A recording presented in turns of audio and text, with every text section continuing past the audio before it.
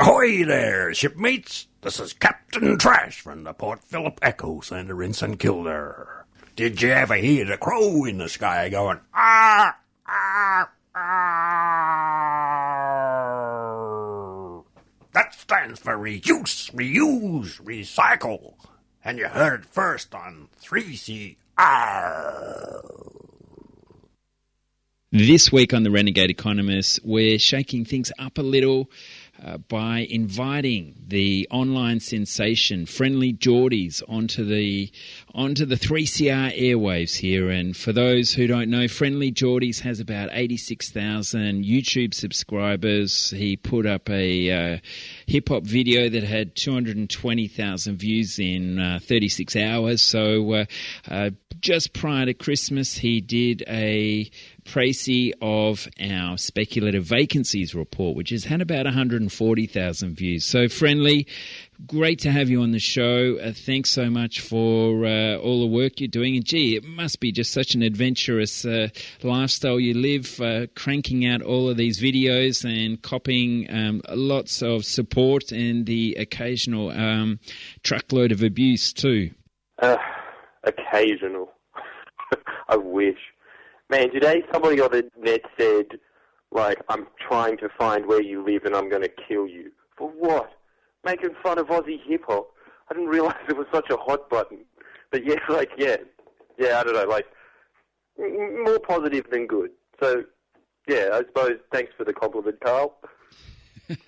Well, it's amazing to see 100-plus comments at least to everything you put up there, and you've certainly got a finger on the button of relevance. So it was great that you saw our line of economics and the role of vacant housing affecting so many young people, and you put that into play with quite a funny little take on it. And for the listeners' benefit, let's just have a listen to some of that clip now. I hate poor people. They eat too many potatoes. But essentially because he was lobbied by his huge-scale property investors to turn a basic human need, shelter, into one of those commodities like diamonds in South Africa by creating artificial scarcity. They buy up all the houses in a region. That makes it look like there is no houses, which makes it look like they're rare, so the value artificially increases. And then they sell those houses just like diamonds at an artificially inflated price, meaning that housing in Australia by and large is not worth what we're paying for them. In some cases, it's been artificially inflated by 30%. In fact, in the December quarter of 2013, property prices in Australia rose $184 billion in 3 months. That doesn't happen naturally.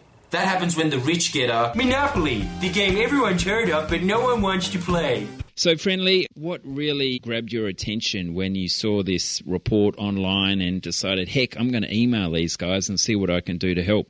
You know, the main point was, everybody knows about, vaguely, and by everybody I mean nowhere near enough people. So, tiny portion of the population, but if you do know anything about land and value, like I do, so you know two things, right? The negative gearing is screwing it up for our generation because a bunch of 40-year-olds want to have more than just a vacation house down on the coast, right? That's annoying enough. And then you hear about capital gains tax, and then you hear that John Howard screwed the economy purely to make property investors rich, and you think, okay, that's really sinister. But then when you guys kicked it in and said that essentially what's happened now is that the housing price of property in Australia is kind of getting geared exactly by the whim of these property investors. Just the way that it kind of was described to me is that it's just like diamonds in South Africa. They're not actually worth anywhere near the price of what they're sold for. And that's what grabbed me. I didn't realize that was a thing that was happening in Australia at the moment. And especially on something like housing, right? I can't think of anything more evil than that Nestle guy that's trying to make all the water in the world privatized.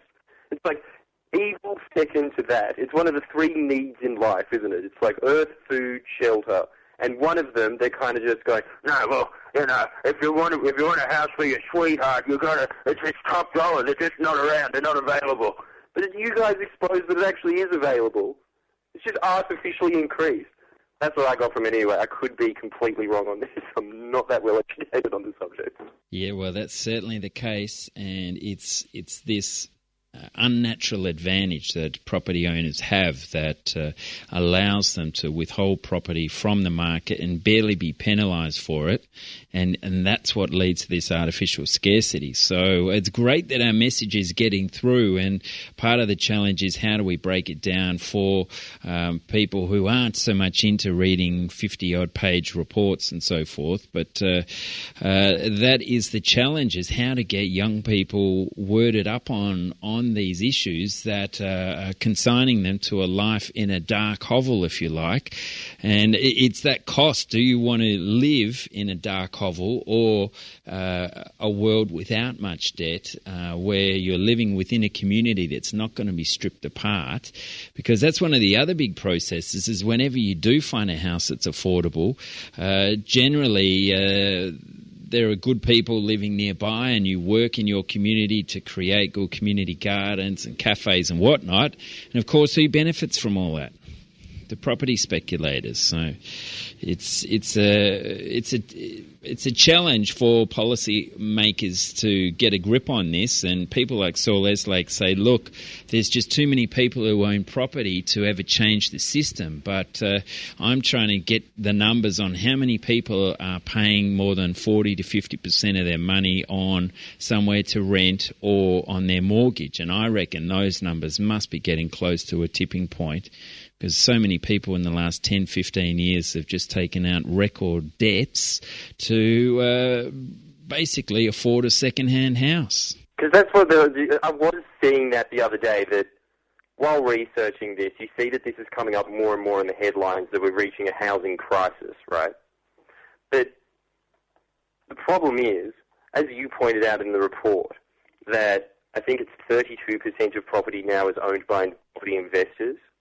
At least. I don't know where you go from there. Like, it just seems like it's one of those things where it's too far gone. It seems like you would actually have to have kind of like a land revolution to you know what I mean? Just, you'd have to be blood involved in that. That's the only way that I see this. I don't know if that's right or wrong, but like, I mean, like, as you guys were pointing out, that a land tax would be obviously ideal. And as far as I know, which is not at all, that sounds great. But would anyone, even if there was like a tipping point, do you think the policymakers would have the chutzpah to change it? Well, as some of our colleagues have shown, Philip Seuss and Lindsay David, the amount of property owned by our MPs is staggering. And I had a British housing advocate on the show last year, and he was almost spitting into the phone about how angry he was that 43% of MPs in UK House of Commons owned real estate. And I said to him, well, sorry, mate, we're more than double that. We're about 94% here in Australia. And oh, my God. He just about dropped the phone. And to think that Joe Hockey, you know, thankfully he's retired, but he comes from a real estate dynasty. His dad runs hockeys.com.au real estate. Got all his cousins and uncles involved in that little organisation. And Scott Morrison, the new treasurer, he said some intelligent things, I must say, but I've got my fingers, my toes, everything crossed that he's going to be representing the public interest rather than the vested interest, because about a decade ago he was the head of research at the Property Council of Australia. Well, that's promising, isn't it?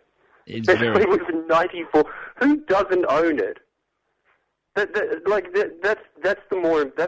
the key point, right? Like, if somebody doesn't own, it must just be at this point that everybody's kind of like, you know, this horse is run. Obviously, property is such a good investment. You may as well get in on it if you know it, right? Like, it's like when as soon as I stopped listening to you guys, I started listening, because you said that listening to podcasts about real estate investment, after you hear the sinister impact that this has on a macroeconomic scale, and you hear about all these podcasts about how to get rich in 7 days and those kind of ones, they're all saying the same thing that you guys are saying, except for they're just focusing on you, right? And it seems like a great investment on that level. Because, like, what you were saying about it being that stock prices are nowhere near as good of an investment as housing. What else are these other politicians doing? They must be, they just must be Bernie Sanderses of Australia, right? There's no way that there's, like, anybody here, there's no one else making investments in anything else other than housing if you're smart in Australia at this point. It's just easily the best one. Well, a lot of people say Nick Xenophon is, one of the few shining lights in Parliament, an independent voice. Well, for a long time, he has been the largest property owner in the Senate. I think that might have changed of recent, but he's someone who actively works against us and is, he says he's wound back his stance on it, but one of the big policy fraud possibilities we're wary of is government allowing first home buyers access to their superannuation so they can have that as a deposit.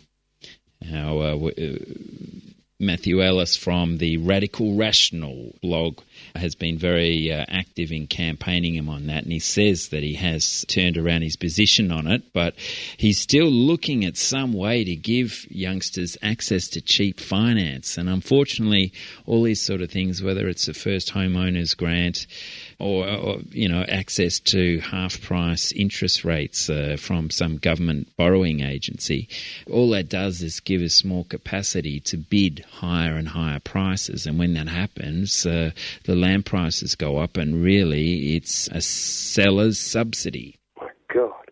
So there's no one in the Australian Senate or lower house that is actually looking out at this problem at the moment. Well, there's been 3 parliamentary inquiries into housing affordability, and up in Sydney, John Alexander, the former tennis great, has come out and said some rather extraordinary statements about a mortgage. I can't remember the exact quote, but it was something like a mortgage is equivalent to debt slavery was the line of thinking. And that really surprised me because I thought here he was some sort of safe-thinking politician, and he was hitting it hard. So there are people in Parliament trying to do the right thing, but whenever we meet them behind closed doors, they say, look, Carl, we know that your system is the most efficient and fairest way to fund government, but there's just not enough political support for it.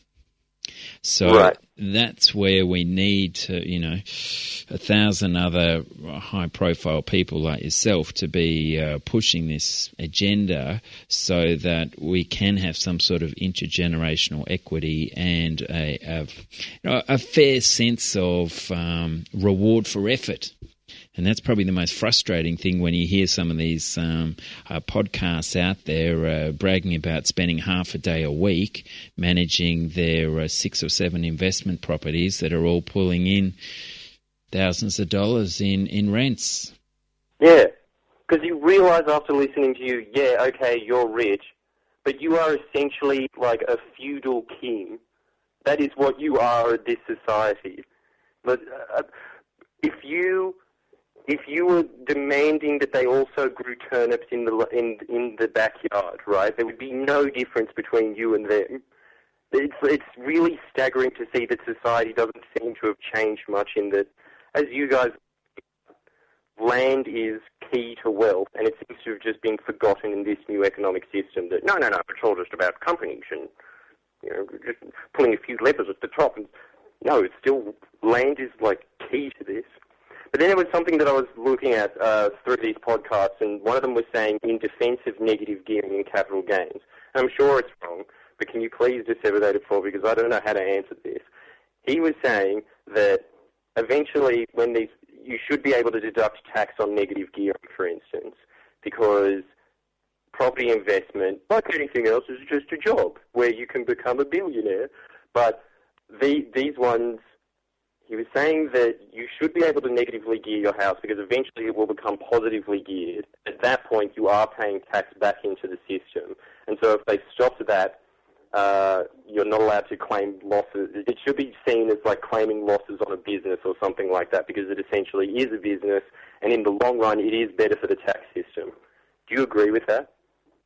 Certainly not. And What a surprise, right? Exactly. Well, the thing is that it's not actually a business where there is incredible risk involved. And the core point is that it's the public that creates the value for this so-called business of owning a prime location.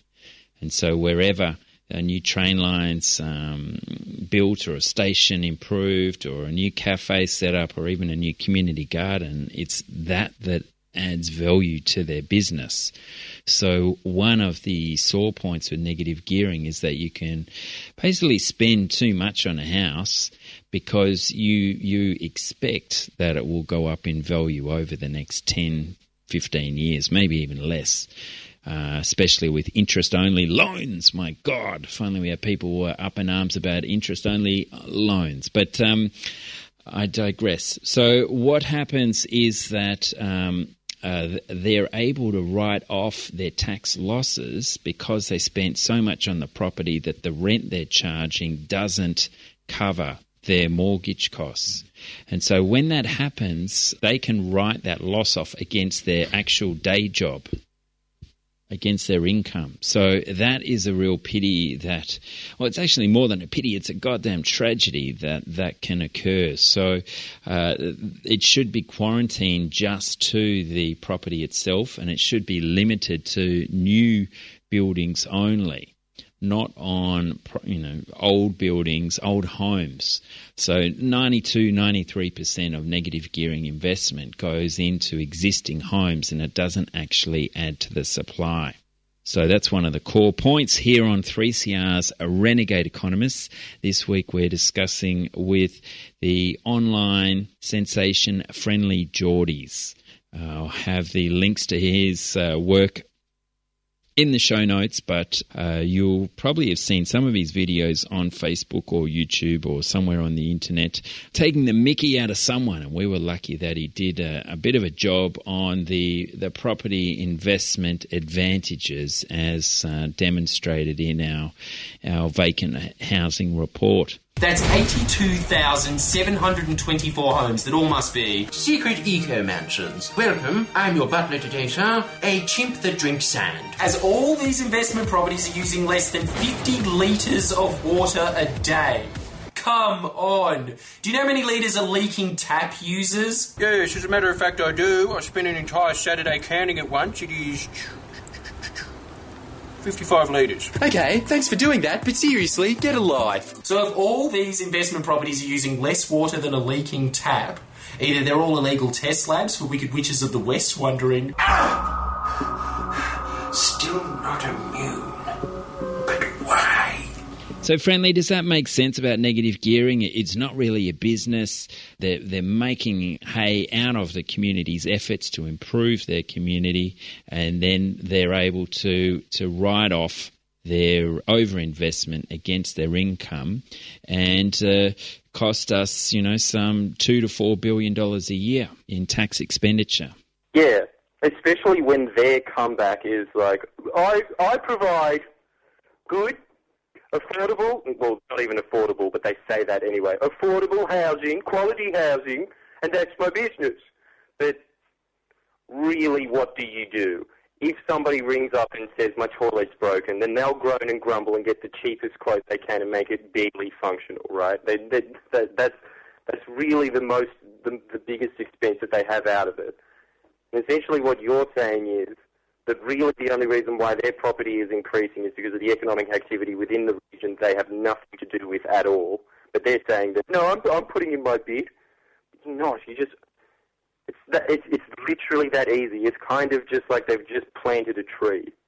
That's about it. And they don't have to spray for pesticides or anything like that. It kind of just grows its own fruit, and then they just come over and pick it and go, I heard this.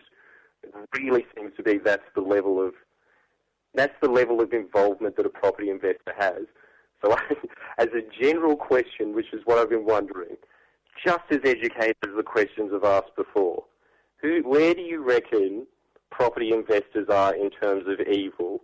In terms of Do you think that mining magnates are worse for Australia, or property investors, or bankers? Which one? If you were to put them in a ranking system, would you say that they're like at least property investors are doing something, or are they really just like the multinationals that are sucking all of the money out of Australia and giving chump change and saying that they're making jobs and just those kind of arguments? Do you think that they're up there with that? Oh, it'd be so much fun, wouldn't it, to slap them all around? But when we talk about it, we try to pull that emotion out of it and say, look, it's the system itself that is corrupt. And I read a fantastic article by Bill Moyers over the weekend, and he was talking about this elaborate industry.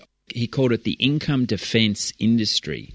And these are tax planners, lobbyists, philanthropists, all the insiders, basically the 1% who have orchestrated the tax loopholes, and beyond that, even the sculpting of our education system. So people can spend their 50, 60 grand on an economics degree now and not learn any of the sort of things we're talking about. And in fact, go on to do your masters and learn the exact opposite to the so-called free market ideology, where I turn up to interview my old economics professor, John Freeban, and walk past a new lecture theatre called the Centre for Market Design. And this was essentially, as Joseph Stiglitz says, MBA graduates now learn how to lobby, to put up barriers, to put up fences around their business so no one can compete with them. And so the whole economics profession has been corrupted, and sure, property investors are part of that system in some way. So are miners. My God, can you believe Mitch Hook got an Order of Australia? I cannot believe that. I almost choked on my dinner last night and threw the plate at the TV when I saw that had happened. And he said, and hopefully my work has put an end to bad public policy. Oh, my God. Talk about flip out. Did you see that? Mitch Hook, the head of the Minerals Council of Australia, who decided that Gina Rinehart and Marius Kloppers, the CEO of BHP at the time, deserved to make billions and billions of dollars and to basically destroy the most effective way to share this so-called common wealth of our minerals amongst us all. So that's how embedded this system of what's known as rent-seeking is, where they basically seek this magic money. So that tree of fruit you discussed, not only does the tree grow without any effort, but then they grab all of those apples and con the news as if there are no apples left anywhere, and make you beg at their feet to receive those apples, and you will only pay for those apples if the price goes up at 30% higher than what your wages can really afford. So that's what we're living in. Really depressing, yeah. Every time you hear it, there's another level of sinister to it. I mean, it just always seems like the easier target is always, the financial institution, or as we just said before, miners. It's very eye-opening to learn that this is, as we were discussing before, that nobody really knows that this is going on. Everybody that I've talked to about this as well, at the Christmas dinner party, classic glazed over eyes, really difficult to break this down into simple enough terms. That's what I think is really important about you guys, is because just then, again, you've opened up another point to this that I hadn't really considered before. That it's even more perverse than them kind of just getting the fruits of labour for absolutely nothing, really. And on top of that, hoarding the fruits of labour. Making people beg for it back. And them not realising that, that artwork, maybe even that Banksy graffiti tag that's in their community, that actually is, Banksy, even someone as rebellious as him, is working for the landlords in those communities where he participates. And whilst some of these insiders understand this story, there are many of them who, when you use economic language recognise that you're onto them, and all of a sudden they will open up and say, look, Carl, I understand. You know, I've had the head of the Heritage Foundation, George Bush's favourite think tank, basically loving everything I was talking about because I can talk to him about lower overall taxes. But the problem we got at the moment is that all of the taxes that are set up have so many loopholes inbuilt in them, of which negative gearing is just one, that this income defence industry has so beautifully set in place that they know that their time will be up sometime or other, but the fact is that so many people are distorted by the latest footy score or the Kim Kardashians or whatever all that sort of jazz is, that their attention span has left the building, and somehow they'd rather be racist than understand their own economic disadvantage and what they can do about it. It's kind of bizarre in a world where we think we're all going to be wealthy and successful. That's a really odd point, isn't it? I don't know how that's how did that gel like that? The fact that, like, it's much harder to keep down a job, keep your house, but everybody still has this. It's not even that they're going to win the lottery, it's just that someday they're going to be a millionaire by some inexplicable force. It's really odd that that's kind of just manifested in society as a result of this. I'm sure it's got nothing to do with that, but it just made me think about that. But then the other thing that was, while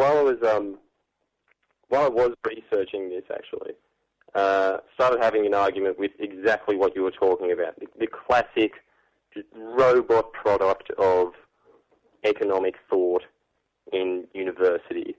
And this guy was saying that, I don't know, again, do not know enough on the subject, but other people went in and they all had an argument, and it seemed like the other guys were winning at the time. I can't recall any of it except for the fact that this guy was saying that the market is already fixing itself, that housing seems like it's unaffordable now, but it's just going to auto-correct.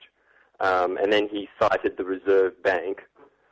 And so, at that point I just started calling him names because I didn't know what else to do. But does that actually work? Is there any merit to that at all, that this market will sort of just, I don't know how he was even explaining it, but will this market auto-correct, or is it, if this was just set in place, if this policy was set in place as it is it just going to be more and more housing going to property investors naturally by just the way the game is set? Yes, well, that is unfortunately what looks like happening. Now, I know what you're thinking. Oh my God. I've got to start investing in property. Fuck poor people. But you can't. In fact, for the first time in our history, over 51% of our generation will not be able to afford a house. So how many of them do you think will be able to start with nothing and buy up hundreds and hundreds of apartment blocks in the same area? Me, bruz. I'll figure it out the way. Gen Y. It's like a Chinese symbol that has two meanings, confidence and delusion. So how can we fix this? Oh wait, I know, because someone way smarter than me explained it to me. With a universal land tax.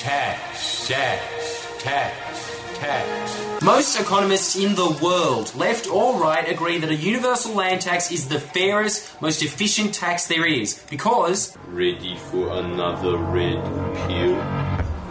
If everyone has to pay a certain percentage of their land value, say 2% a year, someone like Malcolm Turnbull would have to pay way more in tax on his mansion in Potts Point than someone like Tony Abbott, whose Gumtree.com fridge is now parked near the tent embassy. That's why I think it's time it should be demolished. They've got the good spot. And if it was set at just 2% of your property value, that would generate $92 billion worth of revenue. That's almost 3 times as much as the suggested GST hike. So just from that, no more deficit. You can also decrease the amount of personal income tax so it's completely offset, because the rich would actually be paying their fair share in this instance. There is very little loopholes out of a land tax. Even Alan Jones thinks a universal land tax is an extremely good idea. And he was right about climate change being a hoax, so... benefit of the doubt. And that completes the interview with Friendly Geordies. There will be an extended segment on the podcast, so check that out in the next 24 hours. And visit the show notes at earthsharing.org.au. More commentary is always on prosper.org.au. But yeah, good to have Geordie on the show discussing some of the key elements that people new to the story come across and want more explanation of. So if you do have questions, please email me renegades@earthsharing.org.au, on Twitter at earthsharing, or there's the Facebook group as well. So you talking about Facebook, you see Geordie on there. I think he's got over 250,000 followers on his Facebook group. So it's Friendly and then JORDIES. So keep an eye on this talented comedian. He's quite something. So my name's Carl Fitzgerald. Thanks very much for listening to 3CR's Renegade Economists. You move, you sway down like the branches. Hi, I'm Kat from Cash Savage and the Last Drinks and Little Rabbit. I recommend you jump in and subscribe to 3CR because it's one of the few stations around that supports underground, local music. Just $110 gets your band behind Melbourne's longest running activist radio station. Discounts from local businesses and a recording of your live set.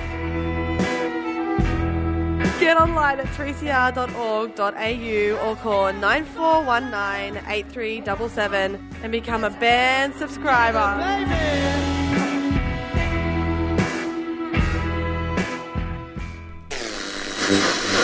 Work?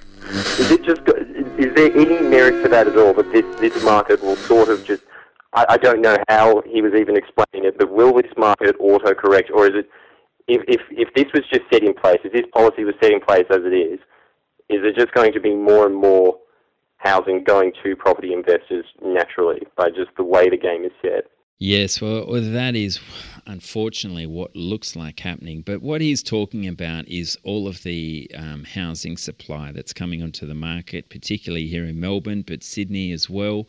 There's, thousands of sites have been rezoned, and the apartment building is going through the roof. But as our vacant housing report shows, that when the rents you can earn on an apartment are some $18,000, $20,000 a year, but the price of that apartment has been going up some $40,000 to $60,000 a year.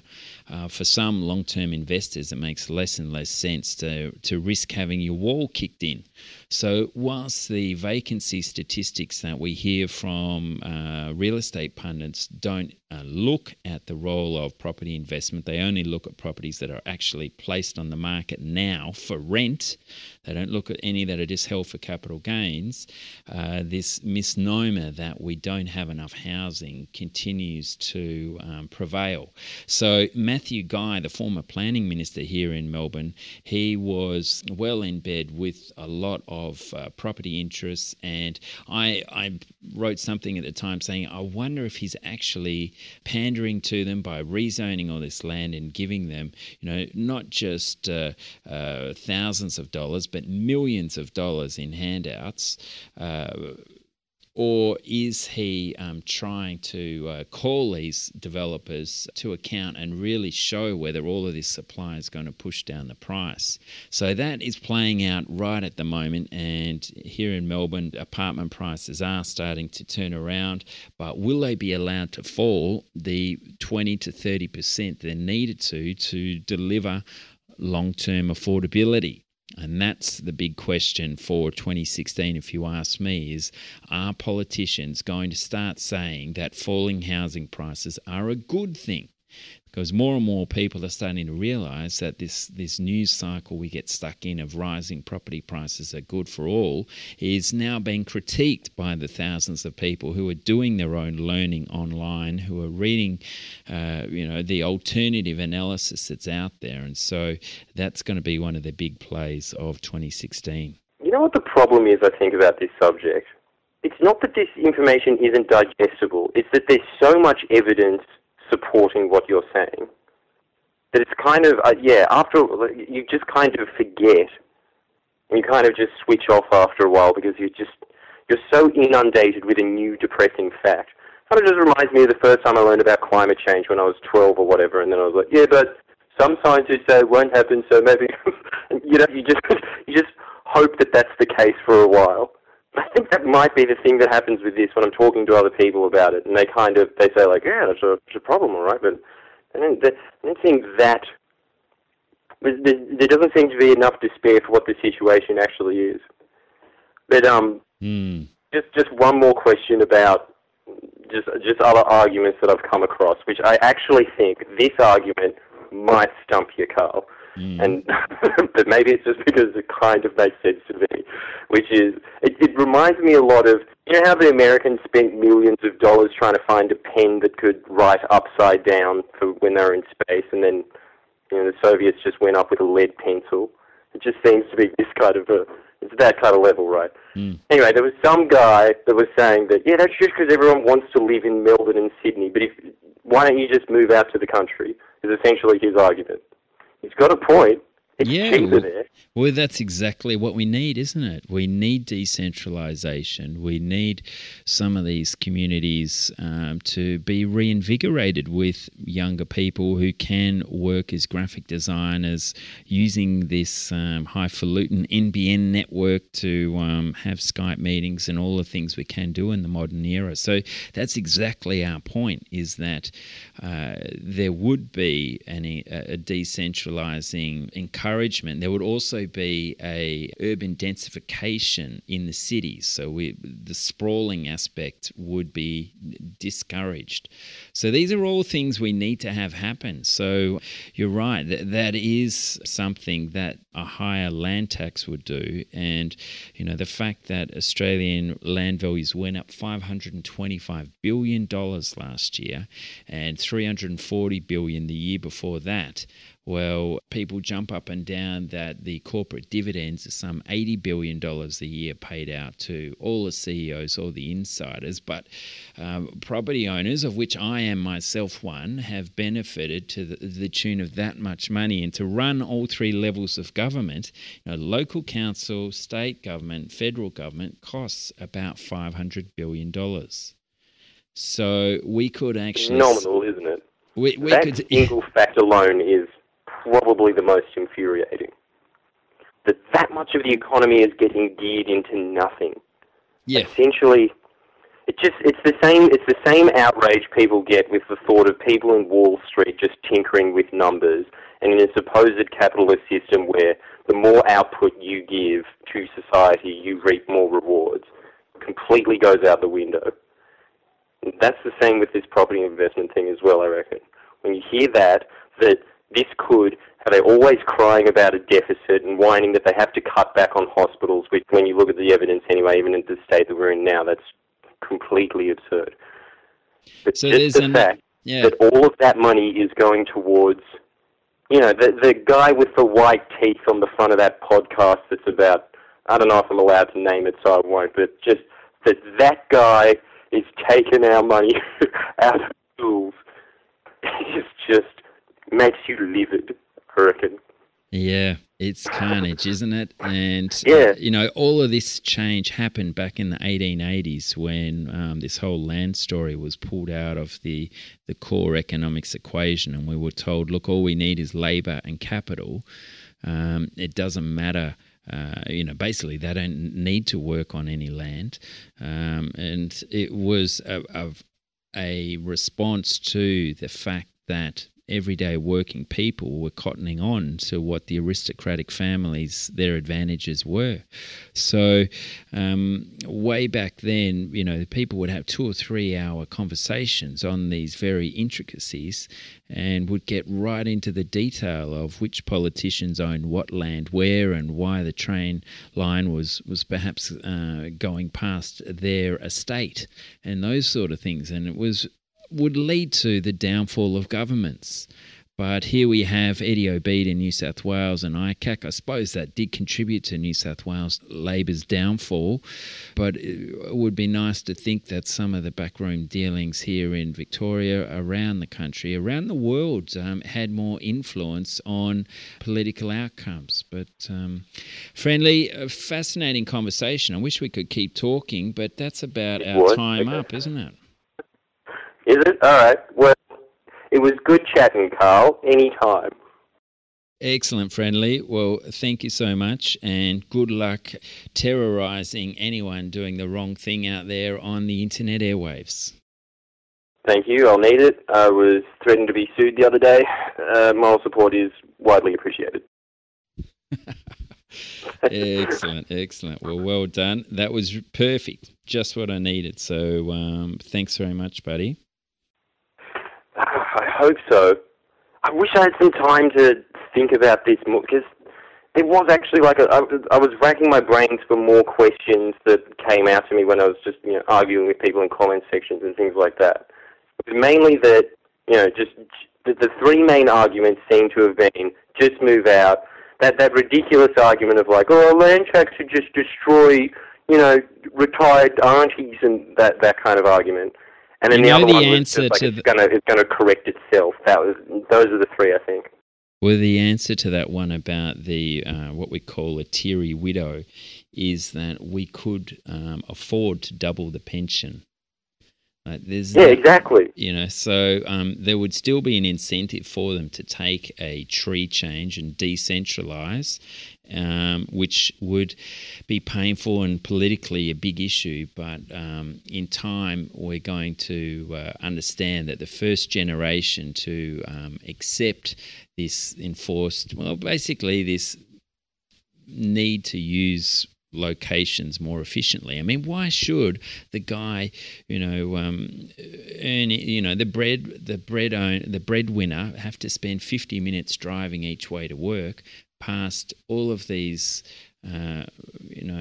rickety old homes with one person living in a 3-bedroom, mansion somewhere in the inner suburbs? And it just doesn't make sense logistically when you think about the fact that not only is that happening, but that person is getting richer in their sleep for no other reason than first come, first served.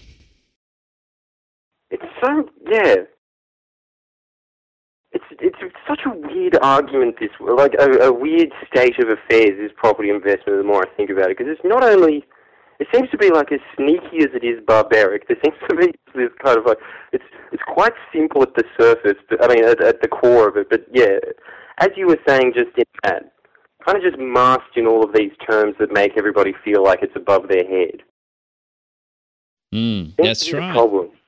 That is it. And, economic disease is, the sort of snow job that it provides. And one of my few comedic lines when it comes to all this is economist, he cons with mist.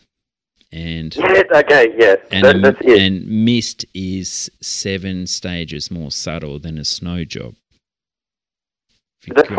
If you go through all the different forms of precipitation, there's 7 stages between mist and snow. That's the level of intrigue they've got over our minds.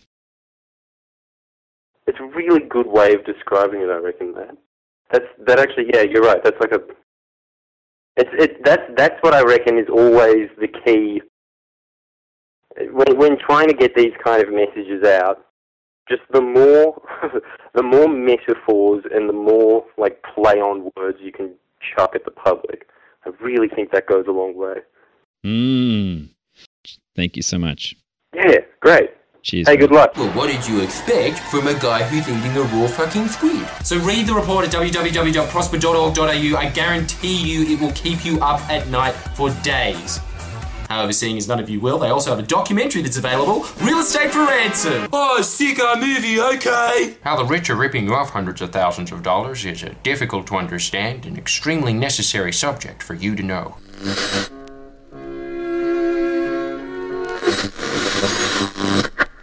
Do you really want to know? I want to know, man, you gotta tell me.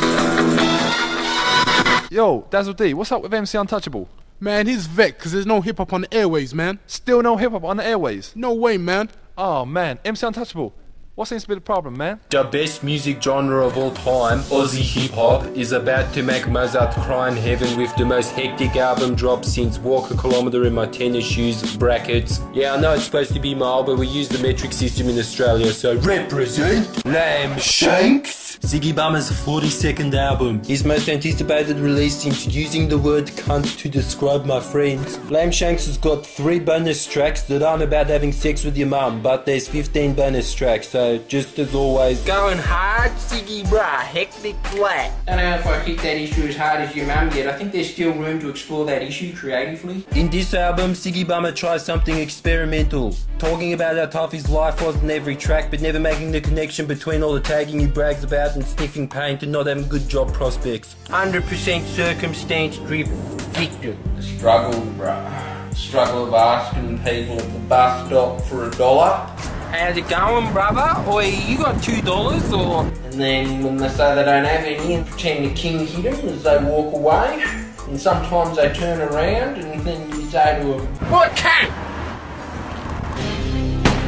And that's the point, man. That's the point when you notice that they've realised you're an evolutionary offshoot of those Furukasaurus birds and walking with beasts. Hunting in packs for weak cunts. Featuring original tracks with Aussie hip-hop legend Piggybacker on the smash hit You Gotta Hustle. Piggybacker back in the day used to play penis with his mate Ziggy Bummer, right? And that's pretty much the only reason why I'm famous now, yeah. You gotta...